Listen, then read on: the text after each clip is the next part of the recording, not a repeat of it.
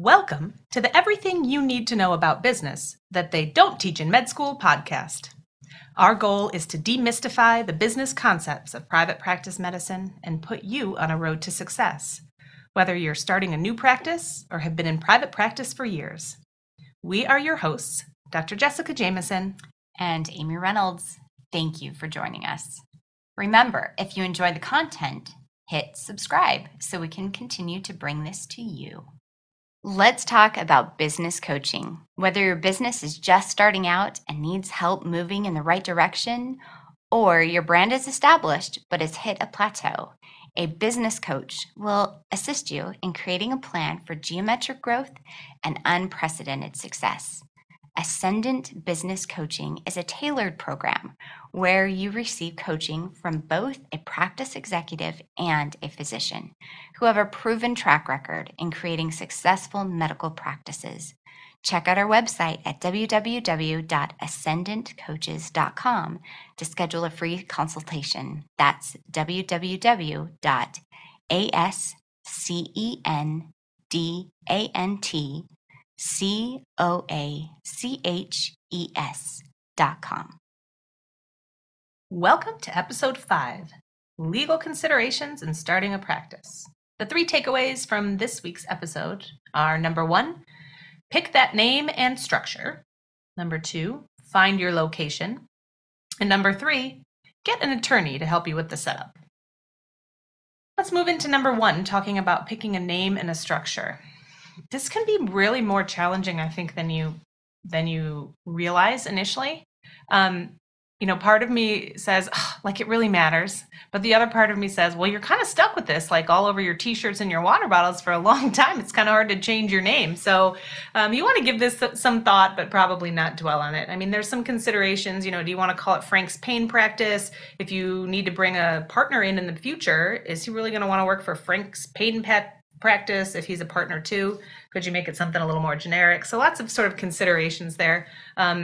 Make it something unique is kind of my thought process. And then the next step on that is to figure out what your structure of that organization is going to be. I think that, a long time ago when we used telephone books, the trick in finding a name for any business was make it at the beginning of the alphabet. That's not as big of a deal now, but it's something to consider. Even in searches, it's going to come up, A is going to come up before Z. So if that makes a difference to you, think about that. Also think about, is it trademarkable? In our world of copyrights and trademarks and registering names, you never know what your business will grow into. So you want to make sure that your name isn't the exact same name as every other practice in town. And so find some unique qualities. And once you've decided on that name, then you've got to decide on what your business structure is going to be. LLC versus PLC versus an S Corp. Talk to your accountant. I think that's the biggest thing is, as physicians, you went to medical school to learn about how to fix a human body, right? Hire a good accountant, hire a good professional who can help you with your taxes and who can help to make sure that your tax structure is set up correctly. And that's really what it's all about when you're setting up the structure of your business, is how will it be taxed and what's the best way to set up those taxes. We all know that you're going to pay an arm and a leg in taxes anyway, so you want to make sure that you're paying as little as you have to. And then with that will come some of the partnership questions. If you're opening a solo practice, it may be advisable to set up the structure differently than if you're starting with a partner. So those kind of things, I think the accountant can be invaluable on. You don't want to be sitting up at 2 a.m. trying to Google the right answer on that one. I would just ask somebody there.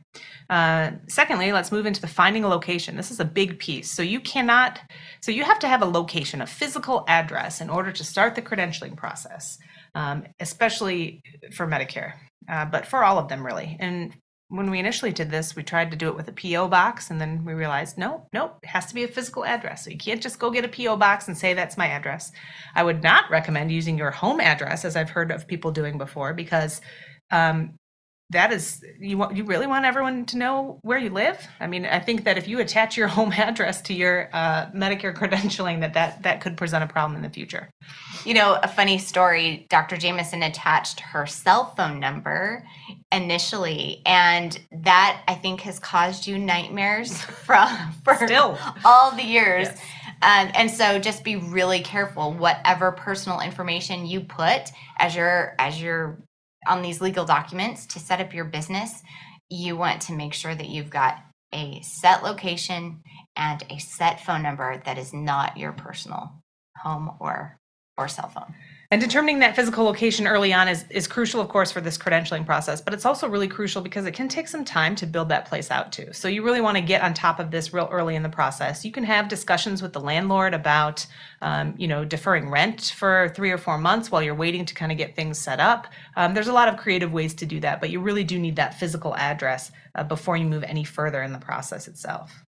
And finally, we highly recommend getting an attorney for the setup portion of this, right? For the legal aspects where you're registering with the state, where you're registering with the federal government, where you're getting an EIN, where you're getting NPI for the business, which is different from your personal NPI. It's very important to keep that in mind as well. And there's just so many aspects of this to make sure that are done correctly, because again, errors at this stage in the game can be pretty catastrophic and snowball later on. So you really want to make sure this is done right. And we feel pretty strongly that it's worth the money to pay the attorney to do that for you.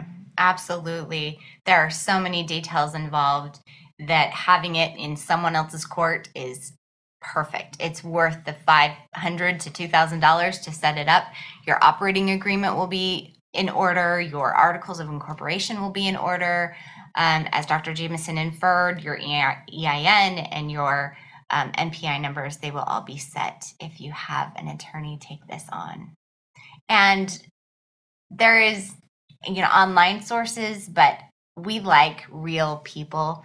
So consider hiring an actual attorney rather than just a legal online help. Yep. Which you can do, and I guess there's probably no real problem with that. But just like we were talking about with the bank, having these personal relationships, especially people who live in the area that you live, I think is really helpful down the line, right? Typically, you're not going to hire an attorney whose only job in the world is to file an EIN number, right? They're going to have a lot of other expertise that they're going to potentially help you with down the line, whether it be from a business side of things, a HR side of things, negotiations with hospitals, these sort of things. So kind of picking these people carefully and having them in your back pocket will pay off in droves down the line.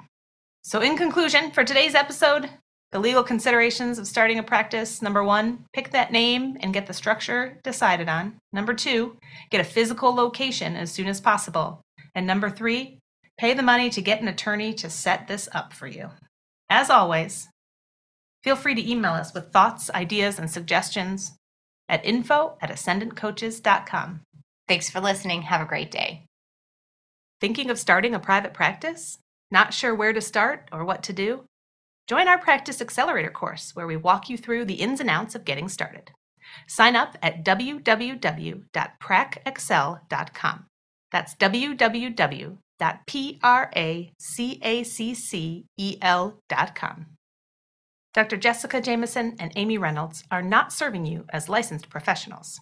They are not providing accounting, tax, legal, financial, healthcare, therapeutic advice, diagnosis, or treatment. As such, this podcast is for educational purposes only and should not be considered personalized advice.